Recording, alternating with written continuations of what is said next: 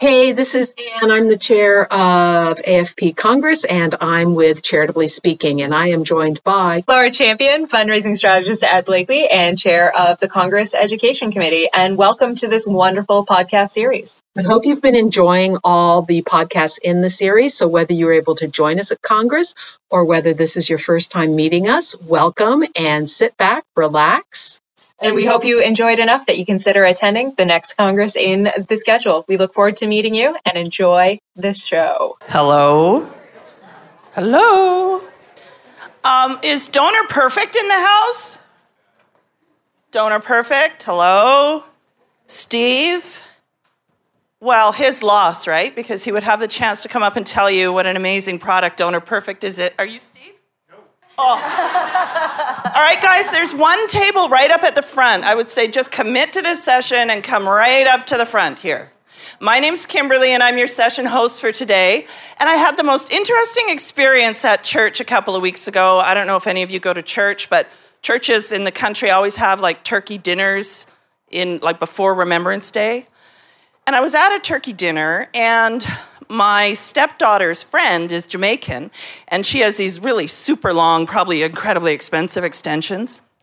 And a man at church, he's about 80 and white, and he reached out and he said, "Oh, I love your hair. Freaky, right?"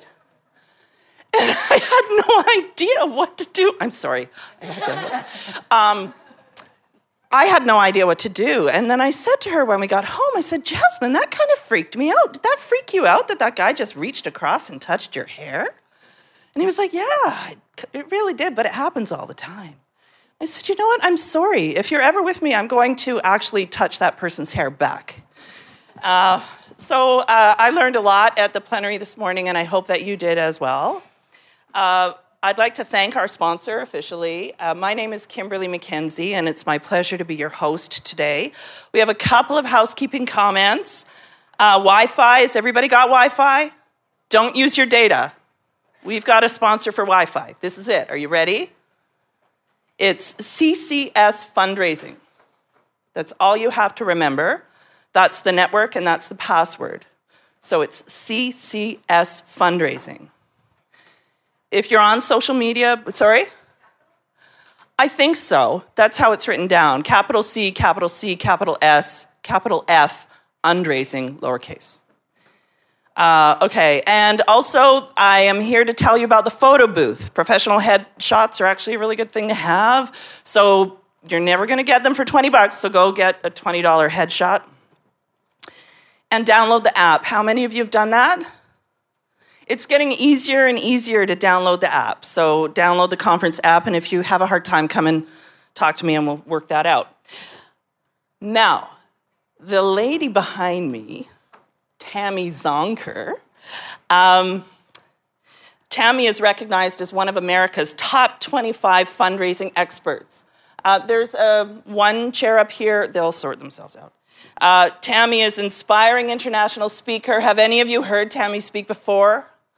And for how many of you is it your very first time? Clap, first time. All right, so we're in for a treat. Okay. So Tammy has trained, coached, led nonprofit teams to raise more than $450 million, including a single gift of $27.1 million. She moved to Detroit in 2008. Detroit, imagine fundraising in Detroit. Determined to fundraise in the most challenging economy in the United States, and has turned those experiences into strategies, tools, processes for skyrocketing fundraising results into the economy.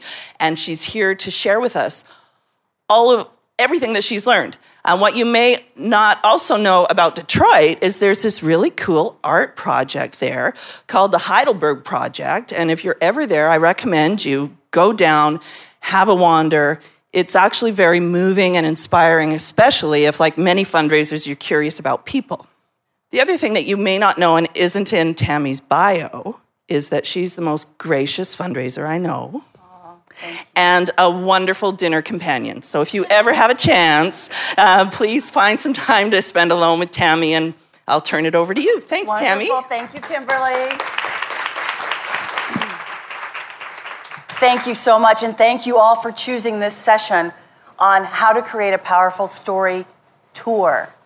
So a story tour is a tool that you will have by the end of this session that you can take back home that will really help you capture the hearts and minds of people in your community, whether those are brand new donors or potential donors, people who haven't heard about your organization yet, or maybe who have a misperception about what you do and who you are and why it matters.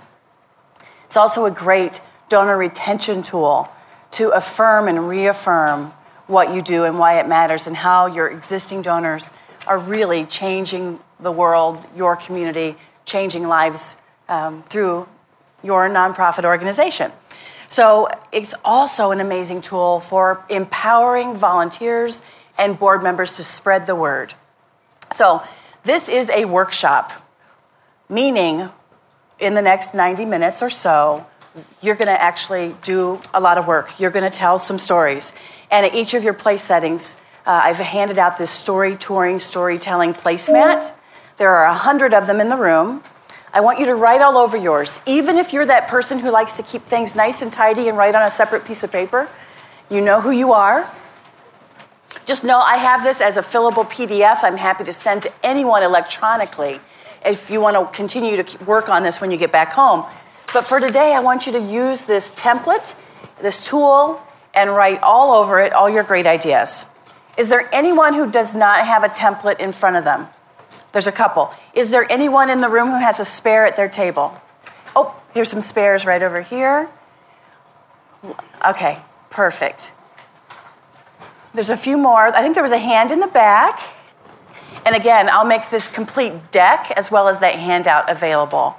So at the end of the session, grab one of my cards or give me yours or email me. My contact information will be on the screen.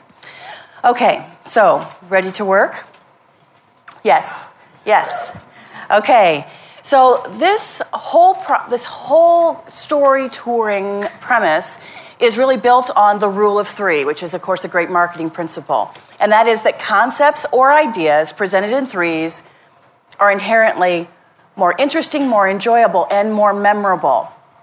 And that's the key. When people come to learn about your organization, or you're out there in the community telling your stories and taking people through even a visual tour, or a virtual tour rather, we want it to be interesting and memorable, right? And so powerful. So here we go. There are 3 stories that we're going to be telling today. The first is your personal story. So as we think about this inside the context of a tour, your personal story is everything. It is how we build trust. It's how we become connected. And it is a relationship accelerator. So this morning we're going to work on telling your own personal story of why you work for the organization you work for.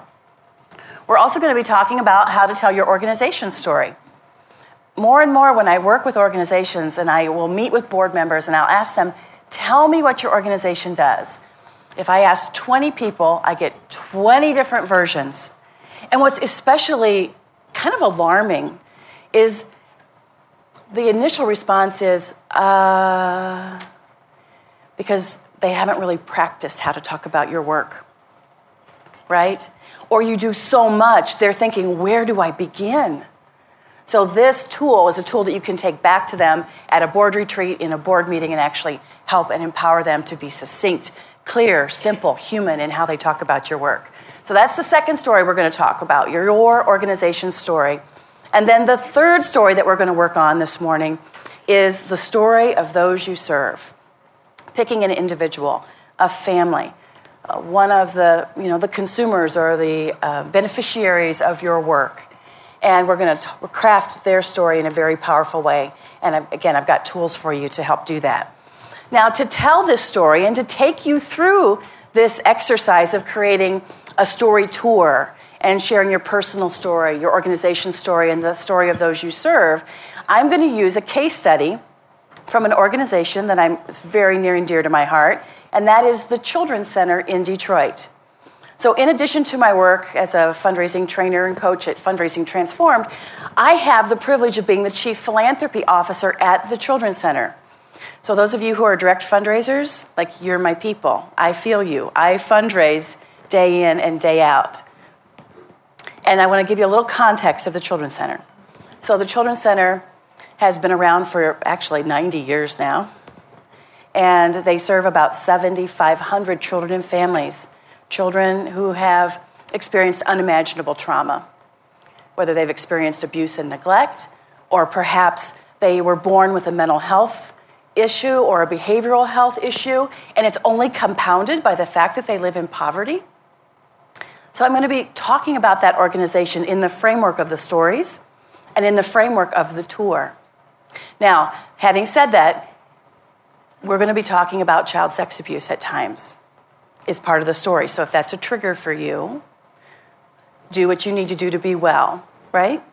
So we're going to talk about real life here. Everybody okay? Everybody on board with that? Say yes if you're on board. Yes. All right. We all do real work in the real world, right? So here we go.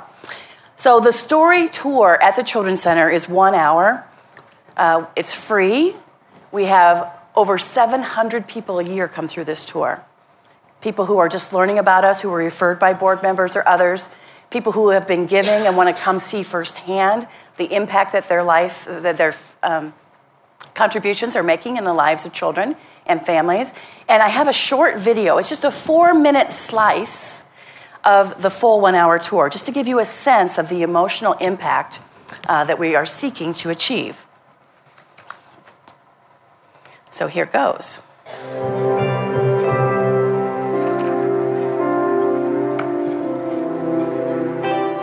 Our mission here at the Children's Center is to help children and families shape their own futures.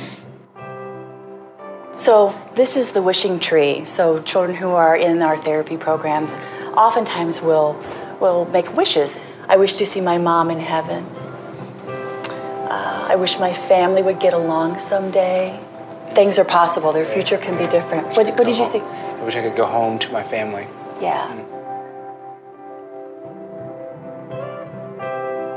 This piece of art was done by a young man who has Asperger's syndrome, which is a very high-functioning version of autism on the autism spectrum.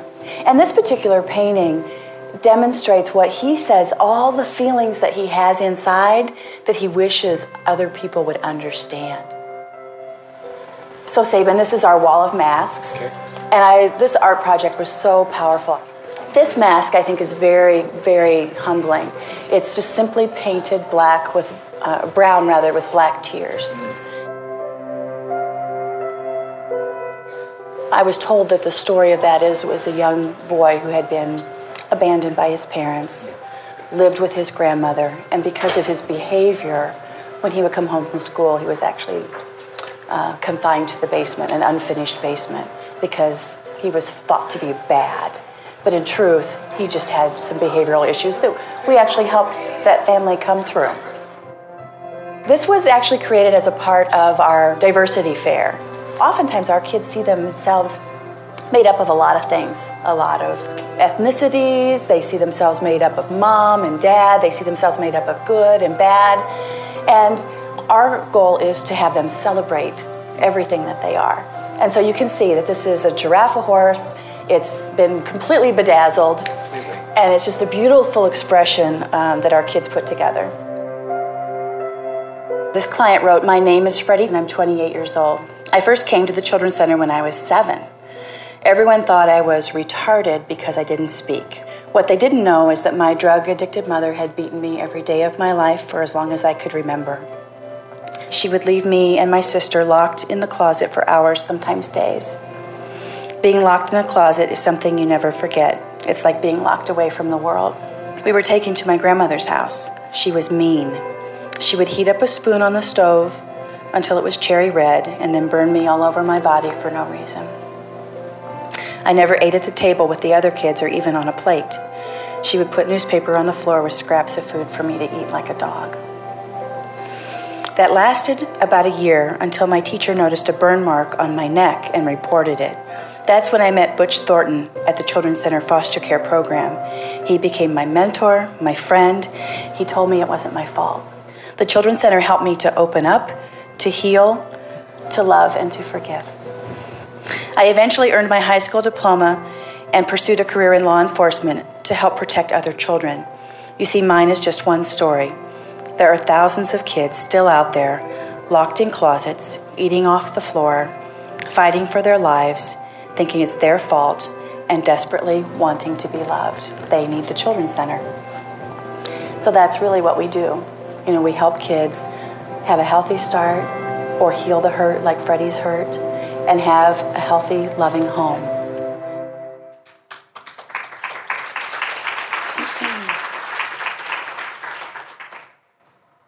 All right, so this is what I want for you. I want you telling stories that really tell the truth about the work that you're doing, that move people, that inspire people. Because the truth is, nothing happens until somebody feels something, right? And sometimes with our donors, our prospective donors, we want to kind of put out some sanitized version, a polite version of what we do. When the truth is, if they don't understand the darkness of the beginning before we can help families or children or whatever your work is, they won't appreciate or feel the true joy, the maximum joy of what's possible through their contributions, right? So we've got to paint the dark before for them to experience the sweet joy and that satisfaction of giving. All right, so this is just a snippet of what I'm talking about. So when people show up at your tour, whether their friend invited them or it's a new board member orientation or a new volunteer orientation and you've chosen to incorporate your tour, they kind of show up thinking, first of all, what do they want from me, right? Are they going to ask me for money? Are they trying to recruit me as a volunteer? Well, at the volunteer orientation, yes, they are. So what do they want? And then the other questions really are so brilliantly and beautifully articulated by Tom Ahern. How many of us are Tom Ahern friends and fans, right? So he wrote this amazing book on the case for support. And he identified, honestly, like what donors need to know, what people need to know to support you. And those questions are, what does your organization do? What difference do you make? Why are you the organization to do this work? Why not the organization down the block, right? Why not that other organization that seems to have a similar mission? So what do you do? Why does it matter? Why are you the one to solve this issue? And why is the issue important now? So as you craft your story tour, those are the questions that you need to answer through the information that you're sharing, through the stories that you're telling. Make sense? And imagine all of your staff. Imagine all of your board. Imagine even your development and communications people speaking from that same voice, right? That same message map, the power of that. So it really does all begin with why you do this work. How many of you are Simon Sinek Start With Why fans? Yeah, if you haven't heard of Simon, go to YouTube and Google Simon Sinek, S-I-N-E-K, Start With Why. He wrote a beautiful book and has a great TED Talk on Start With Why that's important and what it does in terms of accelerating trust in relationships. So, as the good example, I thought perhaps I would tell you why I do this work. So I do this work at the Children's Center and in the nonprofit sector because, unfortunately, I was one of those kids that grew up in a home that was filled with domestic violence and alcoholism and child sex abuse. When they say you don't remember days, but you remember moments. And for me, one of those moments was late one night. I was 9 years old, on the sofa with my father, and bad things were happening. And my mom walked in and she saw. And I remember in that moment being so scared and so humiliated, even at 9. But for me, the more traumatic and lasting moment was the next morning when I got up and I walked into the kitchen where my 3 brothers were sitting at the kitchen table eating cereal. I sat down, and my mom walked in behind me, and she told my brothers what she saw, and she asked me why I let him do that. And in that moment, I felt profoundly alone. Like, wow, like I am going to have to protect myself, take care of myself, do what I have to do until I can grow up, and then I'll be safe. There's a quote that I love. It's really sourced my whole career, really my whole life. And that quote is that no one can go back and make a brand new start, but anyone can start now and make a brand new ending. And isn't that what we do in this sector? We help create brand new endings for people, for families, for communities, for our environment, for animals, for seniors. Our missions are so wide, but at the end of the day, we're creating brand new endings, brighter futures. And I love that. So I would ask you to consider, why do you do this work? Now, some of you may already know, you've done the deep work, you've considered what it is about this sector that attracts you or your mission. I would love to hear from you. Just a couple shares. Who would be willing? And being willing is different than who would want to, right? And here's what I'll say. Let me say a couple things before I ask you to share. The first thing is, when you talk about what's your why, I want you to stay kind of in this sweet spot between your safety zone, but out of your comfort zone, right? Because you're never going to be comfortable sharing something so personal. But I want you to be safe. You have to be in a place where it's empowering for you and it's part of your purpose. Now, having said that too, I am very hopeful, and I recognize that not everyone in the room has had a traumatic experience that inspired your work in this sector, right? In fact, I hope most of you haven't. I know the statistics, but let me say, it doesn't have to be something that's traumatic. I worked with this amazing woman, her name is Judy, and she founded a literacy organization. And when I talked with her and worked with her, she said, Tammy, I had great parents. I had a great family. I did well in school. I've just been so very blessed. So I don't really have a sad story. And I asked, well, what is it about literacy? What is it about love of books? When did that start for you? And she said, I've always loved books. I've always loved reading.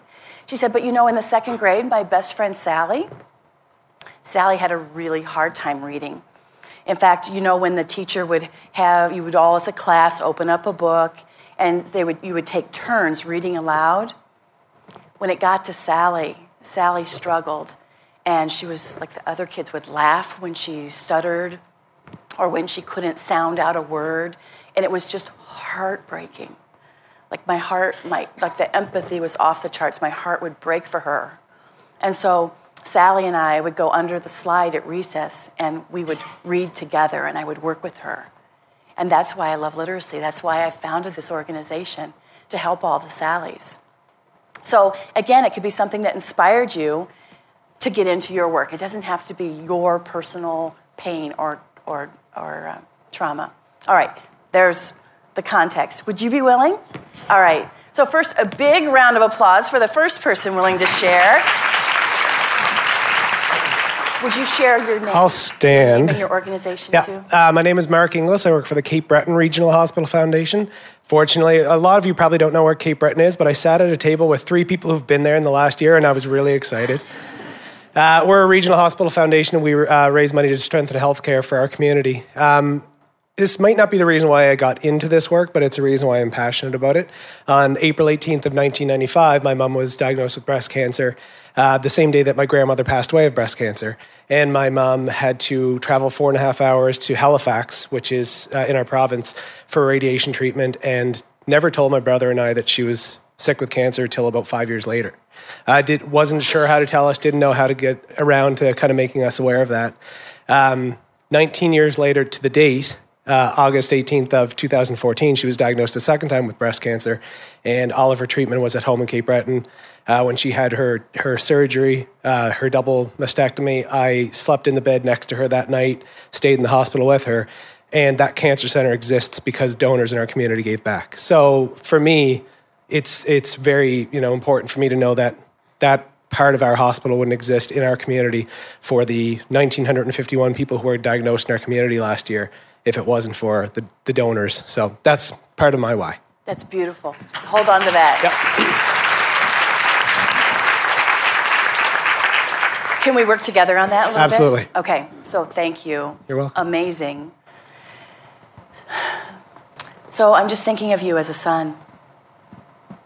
sleeping next to your mom in that bed, or was it the moment that she finally, after 5 years, told you? Oh, yeah, after 5 years. Yeah. So I'm wondering if there's a moment. See, when you're sharing that personal why, there's typically like a deeply emotional moment. And you highlighted your grandmother, that your grandmother passed from breast cancer the same day your mother was diagnosed. Like, those were moments, but they were really up here. Mm-hmm. Would you be willing to share a little bit, like do a little bit of a deep dive in, like, was it a phone call? Was it like a face-to-face? Like, what is your moment? And would you kind of take us there, like we could crawl in your skin and be you for those 10 seconds? Come on in. I think it was I was actually here in Toronto when Mom was diagnosed the second time, and I was staying with a friend, and I remember that call. She had gone for another checkup and was diagnosed a second time. That was the moment that it really hit, I think, and that was, 2015, I think. So that was the moment that it was, a lot more impactful, because she was telling us, in real time as opposed to 5 years later. How did it feel? It was very traumatic. I didn't know how to react to it, because I was here, very far away from home in Nova Scotia, and I couldn't be there for her. So it was tough. You felt helpless? I did, a little bit. Absolutely. Yeah. Some other words you felt, perhaps? Helpless, triggered to want to do something about it, triggered to try to help a little bit more. Am I close enough to this? I definitely felt... Yeah, like you really are helping a lot more. And I'm very fortunate. I get to be very proud of the work I do every day. So yeah, awesome. Thank you. Thank you very much. All right. Thank you. Perfect. Would anyone else be willing to share also? Oh, right back here. Would you stand and share your name and your organization? Sure. Thank you. My name is Jamie Godfrey from St. John, New Brunswick. I'm at the Bobby's Hospice. I've only been in charity organization with them for a month and a half, so I'm super new. So this is all great learning experiences. Why I work for the hospice. I grew up in a home where I had a mother and a grandmother. My mother was ill with Crohn's disease and was unable to do a whole lot with me. My grandmother was my everything. So she did have a long life, but she got sick. She took a fall and ended up at Bobby's Hospice. So as you can imagine, any of us going through where a loved one is passing, and we all know it, it wasn't easy. So my grandmother, my whole family were there day in and day out at the hospice with my grandmother. The staff there was incredible. They listened to us. They allowed us share our stories with them about my grandmother. They gave us time and patience and everything that they had. Now, a day goes by, and everybody says that my grandmother is ready to go. So they call the family in. Unfortunately, I have twin boys, and at the time I couldn't leave them. My heart sank. I wanted to be there with my grandmother. But believe it or not, she hung on. It wasn't until the next day when I was able to make it, my mom, who was still with me, and my grandmother, we get into the room, we hold her hand, we were there with her for about an hour, and she let go. We have a 11-person family, and she let go when I and myself and my mother, who lived with her for the last 15 years, were there. It was like she waited for us. So I came from a corporate world prior to this, and I thought, you know what? When I had an opportunity to work at that organization, it was a no-brainer. I was like, I want to do there, and every day I walk in, I'm closer to my grandmother. That's it.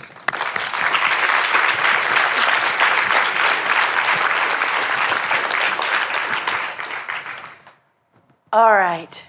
So everyone has a why. I want you to, on your template, jot down your why. I want you to find your moment. And then I want you to connect it back to your organization. All right, I'm going to give you a couple of minutes to do that, because this is going to be how you welcome people on your story tour. Hi, nice to meet you. Here's my heart. All right? So go ahead, take a couple minutes, and jot down your why. If you get stuck, just raise your hand, and we'll happily come and coach you. All right, complete that thought.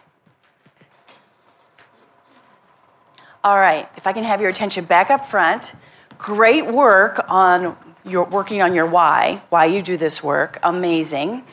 Some of the stories that I heard, I literally got goosebumps. So that's a good indicator. So next we want to talk about your organization's story. So we want to be able to tell succinctly what you do and why it matters in the most clear, simple, and human words we can find. So this may mean not reciting your mission statement, right? But what is it that you do? In fact, I just read an article. I can't place it right now, who wrote it, what publication, but it said if you could only share what your organization does in a tweet, 140 characters, what would you say? So at the Children's Center, we took on that challenge actually a couple campaigns ago, and we came up with the hashtag Heal Children, Heal Detroit. And it resonated with people, right? 4 words. So on this next section of your template at the very top, I want you to kind of think about, and in a moment, jot down what you do, why it matters, in the most succinct manner possible. Who feels really good enough that they would be willing to share what your organization does in clear, simple, human words? Oh, right back here. And if you'll share your name and the name of your organization. Thank you. Thank you. Hi, my name is Sarah, and I work with the College of Family Physicians of Canada. And family doctors, a lot of other specialists look after a disease area or a part of the body that they're focused on. Family doctors are about the whole body, the whole person in the context of their families, and the context, whatever family is defined as to that individual, in the context of their communities, and in the context of care. And one of the things I like to say is family doctors might be the ones that brought you into this world, and they may be holding your hand when you leave it. And we want to be sure they are equipped with the best research and education so that they can keep doing that and doing that better. Mm-hmm. Yeah, very good. Thank you.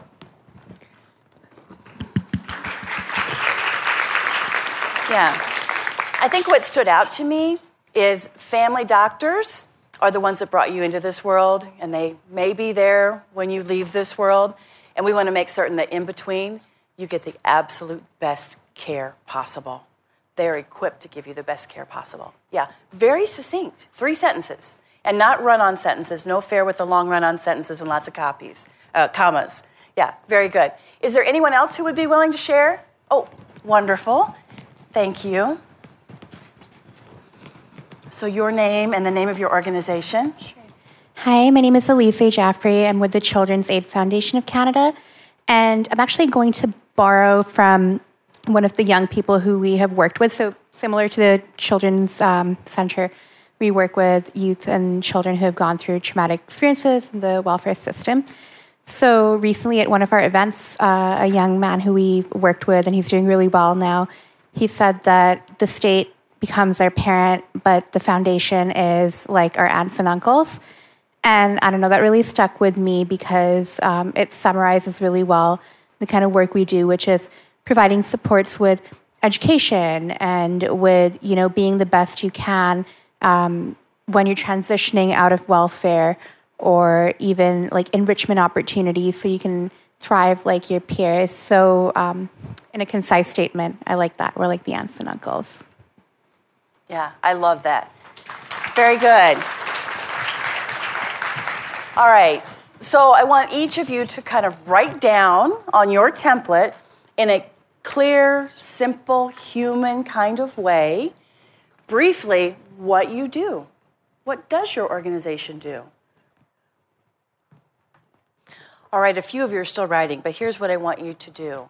Those of you who are in rounds, these are rounds of 5, and for those of you who are in the theater style seating in the back, if you would just turn maybe in groups of 2 or 3. What I want you to do is very quickly, like 1 minute each, no kidding, share with those at your table what your organization does in clear, simple, human terms. And then what we're going to do is have a few of you nominate someone at your table, or even courageously say, I'm the one, I want to share. Like, I've been working on this. Now that I've written it, I see a little place to take it. And again, at the tables, you can coach each other. Like, oh, I loved that part, or this was a little distracting for me. Okay, so again, instructions. I'm going to give you about a minute each. This is a 5-minute total exercise to share what you do in clear, simple, compelling terms. And I will time you and tell you when to switch so that we don't go over, all right? So, everybody clear on instructions? Yes? All right, first person, begin. All right, first person, stop. Second person, begin. Overachievers.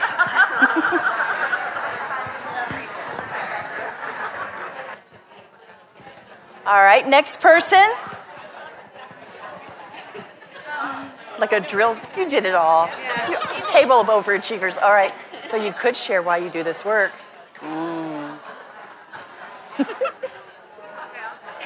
Thank you.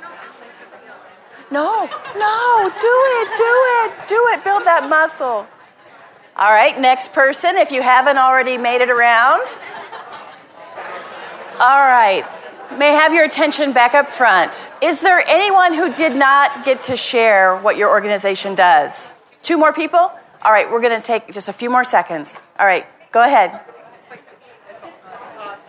If your table is already shared, feel free to share why you do this work. Bonus points. I'm going to move us along. If I can have your attention back up front. Is there anyone who's really, really proud of what they've done so far? Anyone who would be willing to share? All right, so we have a volunteer, Emily. So if I can have your attention, we want Emily to be able to share. Emily, will you share the name of your organization and what you do? Hi, everyone. I'm Emily, and I'm from Science North. We're based out of Sudbury, Ontario. So what we do is we make science, technology, engineering, math fun, exciting, inclusive, and accessible to all of Northern Ontario, whether it's east, west, or northern and southern parts of Northern Ontario. Beautiful. Thank you. Clear, simple, human, right? Fun is very human. All right, excellent. So now we're going to move on to the next part of our story touring map, which is to really talk about the program areas of our work. Like, seriously, what do we do? How do we do this? How do we make science and mathematics fun and accessible to everyone? How do we do that? So what we're talking about on the story map now is this middle section, why it matters, right? And you can see 3 particular columns. So again, playing off the power of 3, there are 3 approaches to defining these mission areas. So regardless of whether you have 1 program or 100 programs, we want you to be able to succinctly put it into 3 service domains. So there are 3 approaches to that. The first is what I like to call the progressive need. So if you're in senior care, it may be the progression is service area 1, independent living. Service area 2, assisted living. And service area 3, nursing care. Or it could be hospice, right? So the progression of your services. So there is an interconnectedness, there's a progression. How many of you think, well, we kind of have a progression? Show of hands. Okay, a few of you have a natural progression. The second way you can identify your mission areas is by what I call a service domain. So meaning you could categorize your programs into 3 areas. They can be interrelated, but they don't have to be. So for example, at the Children's Center, when we talk about our 22 evidence-based therapeutic programs, right? and I'm stripping it of all the jargon, we talk about them as a healthy start, healing the hurt, and a safe home. And that describes how we do what we do with children and families who might be vulnerable. You know, the prevention work, the teenage pregnancy work, the work with what we do with children who are in the Head Start Academy, right? Early learning to make certain that they get the best possible start in life. The second area, which unfortunately is the majority of what we do, is healing the hurt. Trauma has occurred, mental health or behavioral health issue has been diagnosed, and we've determined what level of poverty or what are some of the environmental challenges that this family is facing so we can bring together a solution. And then the third area is our foster care, adoption, and independent living, and we call that safe home, right? So framing it up into 3 service domains that are pretty timeless. So for example, we just added therapeutic foster care. We don't have to reimagine the 3 service domains. It fits nicely under the 3 that have already been defined. Make sense? Now this could be a good portion of you as well. How many of you see like, oh yeah, our program could be described in those 3 ways? Hands, yeah, more hands. And then the third way, the third approach to defining one of your 3 mission areas is what I call the organizational philosophy. So as an example, when I work with some Meals on Wheels organizations, and for them, their 3 service domains are nourish the body, enrich the spirit, because they're delivering more than just a meal to the homebound, right? It's that word of encouragement. It's laying eyes on a homebound person to say, yes, they're safe. For some people, it's the only person who comes to their door, or the only person that calls them on any given day. So nourish the body, enrich the spirit, strengthen the community. It is an organizational philosophy, even though they technically only do one thing, and that is deliver food to the homebound. How many of you resonate with that approach? Okay, good. So I want to talk with someone like, is there anyone who's like, oh, I know what ours would be, which approach we would take and how I would describe it? Yes, all right. So we're going to hear from you. Thank you. Would you share your name and your organization? So I'm Alicia. I work for the ALS Society of Canada here in Toronto. And what we do is we support people and families who are living with ALS, which is a terminal disease with no effective treatments and no cure, whereby you become paralyzed progressively over time. And so our organization is there to provide one-on-one support and equipment to people who are going through the ALS journey so that they're not alone throughout the whole journey, and also to fund the National Research Program so that there is hope for tomorrow as well. And then the third thing that we do is we advocate provincially and locally because we have no government funding, so that donors aren't the only ones responsible for funding this equipment, so that people have the necessary tools they need to remain independent as long as possible. Perfect. So again, just as a soundbite then, the first area is? Community-based support. Support? Yeah, research and advocacy. Perfect. All right, well done. Thank you. All right, so is there anyone who's like, I cannot figure mine out? Most of you are thinking like, just give me a minute to figure it out.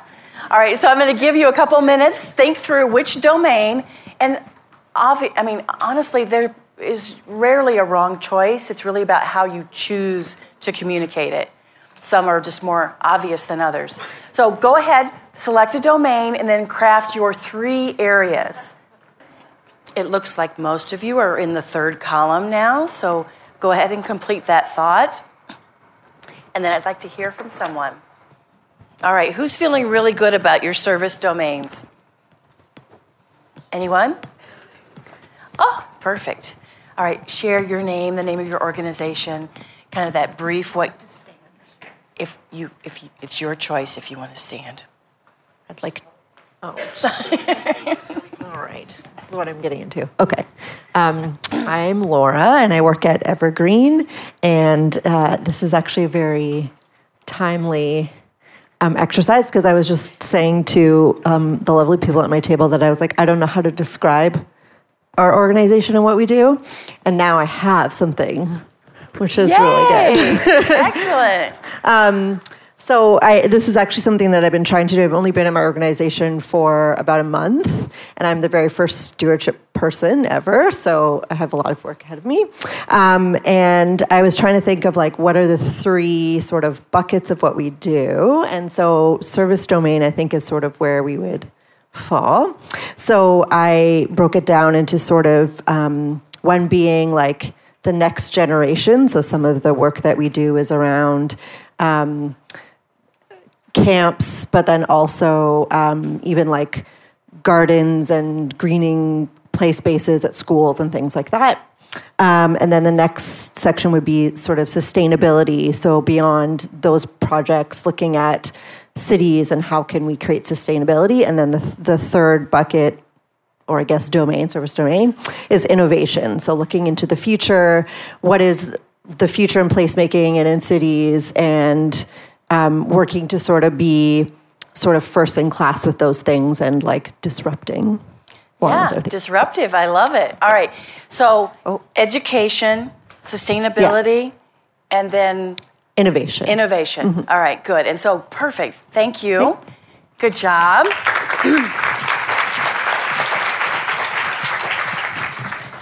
So as so many of you began to write, and as you began to explain, then we would build out some of the supporting facts, right, that supported that. In fact, we would share some facts. We would share the need, like why is that important, and what are we aiming to achieve here in our community? And then we would tell a story for each of those. So I want you to think about those service domains. Those would actually become stops on your tour. Right? So imagine you're doing this story tour, and it's welcoming people in and taking them on the journey of your organization, from the why you do this, you personally, to what you do and why it matters, to how you do it in these three key areas, and then reinforcing it with the kind of the truth bombs, right, as well as the stories. So, for example, if you take the Healing the Hurt stop on the Children's Center tour, we would talk about the fact that 1 in 4 girls and 1 in 6 boys experience sexual abuse, and that it knows no socioeconomic limits, right? We would talk about that, and then we might talk about, right now, we're only able to serve X number of children or families in this area, and our goal is to do this. So it's not our needs, like we need a computer lab, or we need, a new training room, or we need more money. It's really about what the community need is and how we're working to fill it. And then we would tell a story. All right, does that make sense? So you're framing up your tour, how you would actually pull this off. So then we get into like the grand finale. So whether you're telling a story at each of those stops, which is really what I recommend, or you're telling a story, kind of that finale story at the very end. And this can be told a number of different ways. You can actually tell the story, speak the story. You could show a video. You could have a testimonial there. There are so many ways that you can share the story. So that's what we're going to dig into next. So I'll tell you a story. And it's the story of Kenita. So when I first came to the Children's Center, I really wanted to learn more about the programs, really do a deep dive into the programs. And so I would often just ask one of the clinicians, can I follow along? Can I join you? And so this particular night, I went with one of our clinicians who was teaching a teenage parenting class at a special Detroit public school that focuses exclusively on teenage mothers. It's Catherine Ferguson High School. And so what makes Catherine Ferguson High School very special is that not only do they invite partners to come in and teach classes, wellness, they have WIC, women, infant, and child, like diaper and formula distributions there, but they also have on-site childcare, because we know that a lot of times these young moms will drop out of school simply because of the childcare issues. And so when I walked into this teenage parenting class, I was sitting there with the clinician, and in came Kenita. She was strolling. She had one baby on her hip and a stroller with another little baby. And the smallest baby had a bottle filled with Mountain Dew. It's like, oh, okay, let's start there, right? And Kenita didn't know. I mean, she wanted to be the best mom possible. And so she's like, oh, tell me, help me. And so when Kenita came to class, like she came to class religiously. She wanted to be the best mommy ever. And she was like this sponge. And she would apply every single thing she learned. She got really, really close to the clinician or the therapist that was leading that class. So close, in fact, that she disclosed that both of her children were the result of her stepfather molesting her. So, of course, we got Child Protective Services involved. Kenita was removed from that home along with her 2 children, as well as her other siblings. And she was immediately put into foster care. They all were, because she was under 18. So now think about our service domains, right? This is a commercial break here from the story. Think about, so she is actually benefiting from all 3 of the service domains that we talked about. Healthy Start, because she's a teenage mom, making certain that her girls, Harmony and Liberty, were getting the best start in life possible, despite the fact that they were born into some challenging situation.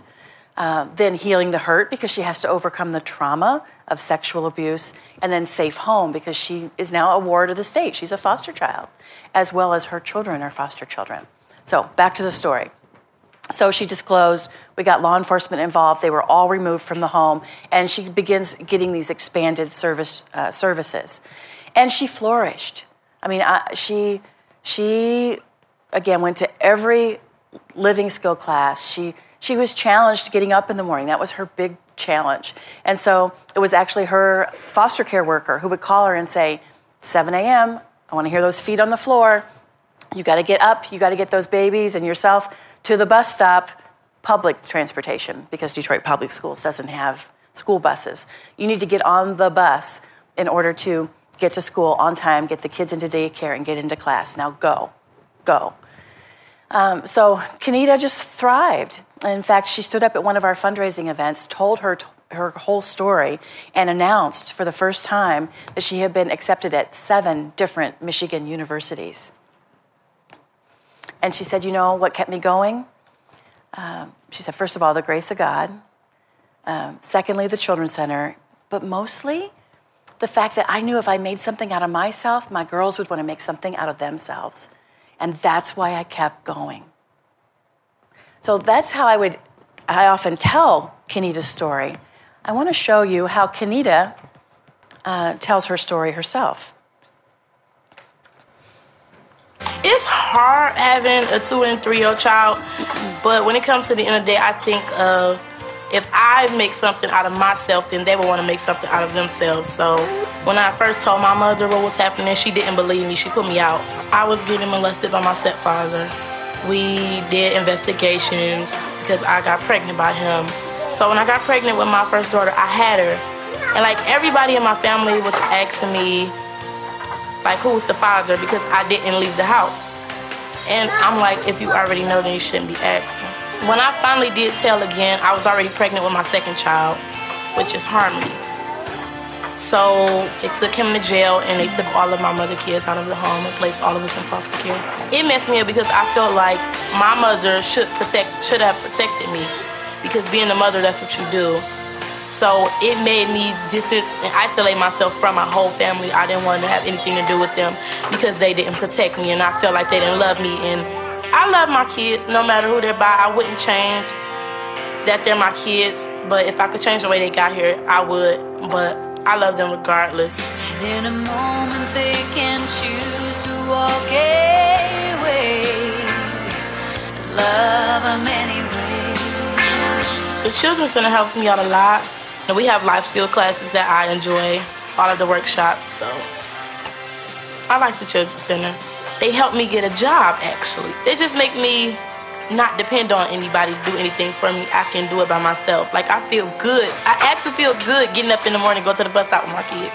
It just helps me be a better person, a more independent person. You can pour your soul out singing a song you believe in.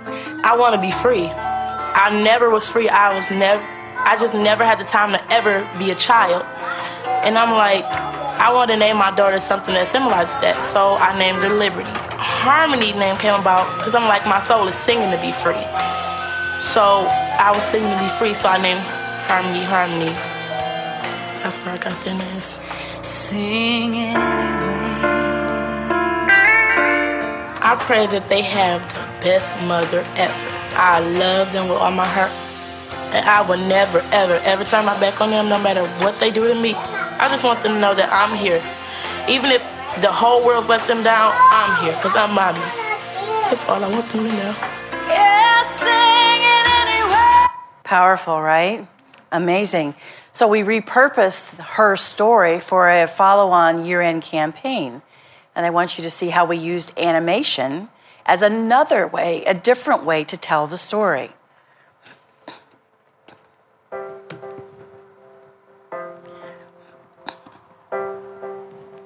My stepfather molested me for years. My mom didn't believe me.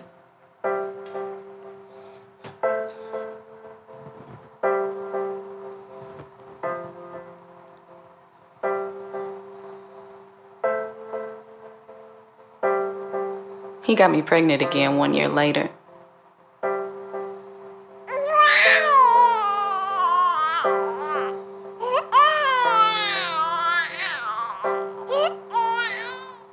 My mom was angry with me.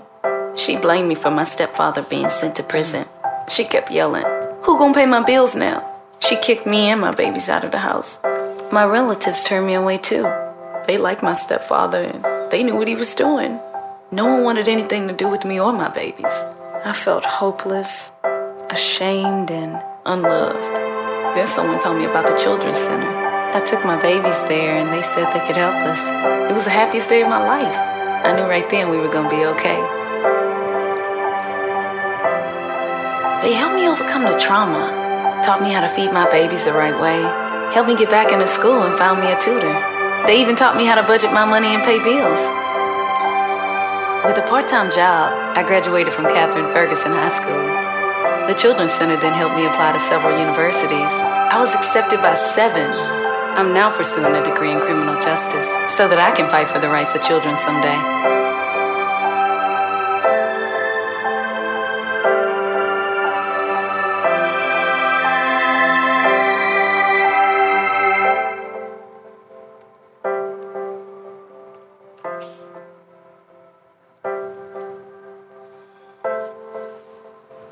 Okay, so what I want you to see out of that is I want you to begin thinking outside the box or further outside the box when it comes to telling your stories, right? So verbally telling stories, using testimonial videos, which I'm sure you all do, all of the above. Animation is another way you can do that pretty inexpensively, right? Now, this was actually part of a year-end appeal, but if you take the giving page or the call to action to give out of the animation, end it early, you can actually use that animation in your tour. So it's really about looking at what resources and tools do you already have that you can repurpose and leverage inside your story tour. Does that make sense? I don't want you reinventing the wheel. So, for example, Kenita was someone that was a live testimonial at an event, and we did a video and an animation. So again, repurposing those stories and using them strategically. If you flip over your placemat, you'll see on the back a 10-point storytelling template.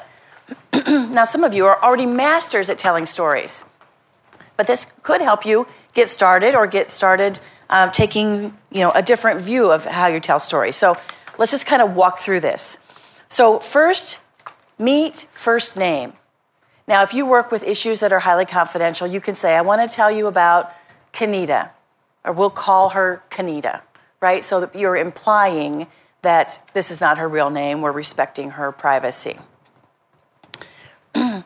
Then, secondly, describe her circumstances.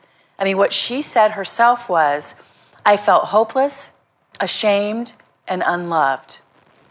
Right, so you want to share those circumstances, the feelings, maybe how you laid eyes on them. So when I first met Kenita, she had a baby on her hip and one in the stroller drinking Mountain Dew. Right, so make that imagery really come to life for people. at its worst. So you want to kind of take them to that darker place, right? At its worst, or then one night. Then, and you can even say the next part is really hard for me to tell you. So kind of framing it up, and that's where you share like the need, the real need for that particular person, what was happening. And that's when, so in the Kenita story, it was when she disclosed that both her children were the result of her stepfather molesting her. So Child Protective Services stepped in, and then everything changed. At first, right, so at first she was scared. In fact, Kenita, she's not a traditional foster care placement because she has 2 children. She was a great placement for our independent living program, where we put her into affordable housing, and we then began to work with her on how to create a budget, how to create a schedule. We helped her apply to colleges, fill out the FAFSA forms in the U.S. That's the federal financial aid forms. So we kind of walk through the unfolding of that transformation. At first, but then slowly. I'll never forget the day. And for me, that was the day she stood on that stage at that event and announced she had been accepted at 7 Michigan universities. And she chose Eastern because they were very family friendly. They had family housing there. And she was going to pursue a career in family justice to help fight for other families. And now, thanks to Compassionate Support, our amazing supporters, what is the happy ever after ending, right? Or even if you don't have the final happy ending, we know that they've progressed. Things are better for them, right? So I want you to use this template and just take a minute or two and think about one person that you've served. Maybe it's a story that you already tell. How could you retell it using this template? Or pick someone else entirely. All right? And then I want to hear from someone who would be willing to walk us through that story. Any questions? The story is everything. All right. Go ahead and start. Raise your hand if you get stuck or just want a little help. All right. I'd like to hear from someone who would be willing to share their story using the template. Okay. Great. If you'll stand and tell your name, your organization, and then walk us through it. Okay, I'll try. My name's Kelly. I work for the Teresa Group. Is it not? Kelly? There we go. Okay. I work for the Teresa Group. So we work with children and families who are living with and affected by HIV in the GTA. So this person is one of the first people I met when I started working there last year. So she was married, and her husband, she found out into their marriage, I can't remember how many years, but that her husband was HIV positive. And he didn't tell her. And then when he did disclose to her, and she was ready to accept it, but she was like, okay, we start using condoms and all that kind of stuff. And he refused. And basically for the next 2 years proceeded to rape her fairly regularly. She was afraid to find out her own status at that point, because she didn't know. She was new in Canada as well and didn't really know what to do. And she already had 2 children, and found out she was pregnant again. And finding out she was pregnant, they do HIV tests, and she learned that she was also HIV positive. So she had contracted it from her husband. And she didn't know, she had no real understanding about what that would mean for her unborn child, whether he would be born positive as well. So that's when she was sent to Sick Kids. Sick Kids has an HIV clinic there. And they referred her to the Teresa Group. And through that, we run prenatal programs teaching mothers about vertical transmission, so how to prevent transmission to your child. And then it's, the reality is, especially in Canada, it's been a really long time since a child was born HIV positive, even if they're born to positive parents, which is really exciting. So these things that she didn't know beforehand. And yeah, at first she was definitely, she feared a lot of judgment. She wasn't very open. She came, but didn't really want to speak to anyone or tell her workers, what her reality was, how she'd contracted it. She felt fairly ashamed. And then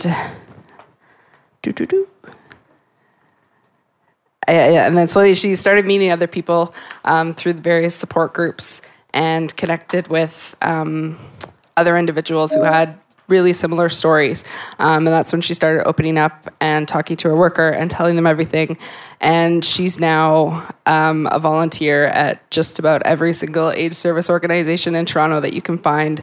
She acts as a translator for other women who are coming and need some help and don't understand. She acts as a peer, a friend. She facilitates some of our programs. She's absolutely amazing. So that's... Good, great. Thank you. So really, really great start. I mean, I think that the key is we use the template, write all the details, and then we edit, right? So the question for me was it a boy? Was it a girl? Right? And so really taking out making it a story, clear, simple, human. It's a story about, and do we have a name for her? We didn't give her a name. In the moment we had a fundraising event, she did the same, sort of disclosed to everyone. She hadn't even told most of her family that she's positive, and she told everyone. Yeah, it's quite a moment. Yeah, so let me tell you the story of Jennifer. I mean, Jennifer was like your next door neighbor. Husband, 2 beautiful children. She's just the friendliest lady you can imagine. What you don't know about Jennifer is that about 2 years ago, her husband disclosed that he was HIV positive. And it was a completely scary, terrifying moment for her. As they worked through that we didn't talk about like the dysfunction inside that relationship very briefly. In fact, he would rape her regularly. She was scared. Like, I'm going to get this. What about my children? What if we both pass away? Who will take care of them? And then she discovered she was pregnant. And a whole nother level of terror, doubt, fear, and uncertainty came over her. Right? So then transition into, she met sick kids, right? And then the education, the understanding, the testing, that children don't have to be born with HIV, even if both of their parents are positive, thank goodness. So then we move on to the happy ending. But we need to transit, I'm happy to say she left that relationship with her, here's my wishful thinking, right?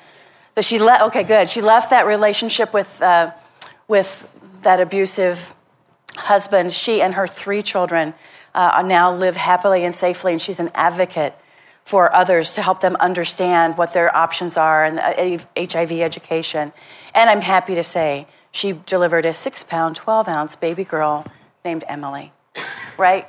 So just practice, refine. All right, so this is how we pull it all together into the tour. You've got all the pieces. Now the key is pull the thread of everything you've worked on here this morning into a story tour framework. And then, of course, it can be customized for specific audiences or specific amounts of time that maybe a corporate partner gives you. At the end of that tour, exchange business cards so you've got that connection to follow up. And tell them, please, the call to action, please spread the word. We're not asking for money. We're not recruiting volunteers, unless you are, but essentially spread the word. Help us get the word out about the amazing work that we're doing so the community, so we'll no longer be the best kept secret. Now, sick kids is not the best kept secret. It's out there. But again, whatever that call to action is, tying it back. All right, I thank you. You have all the tools you need to really develop a powerful story. And I'm going to turn it back over to Kimberly to wrap us up.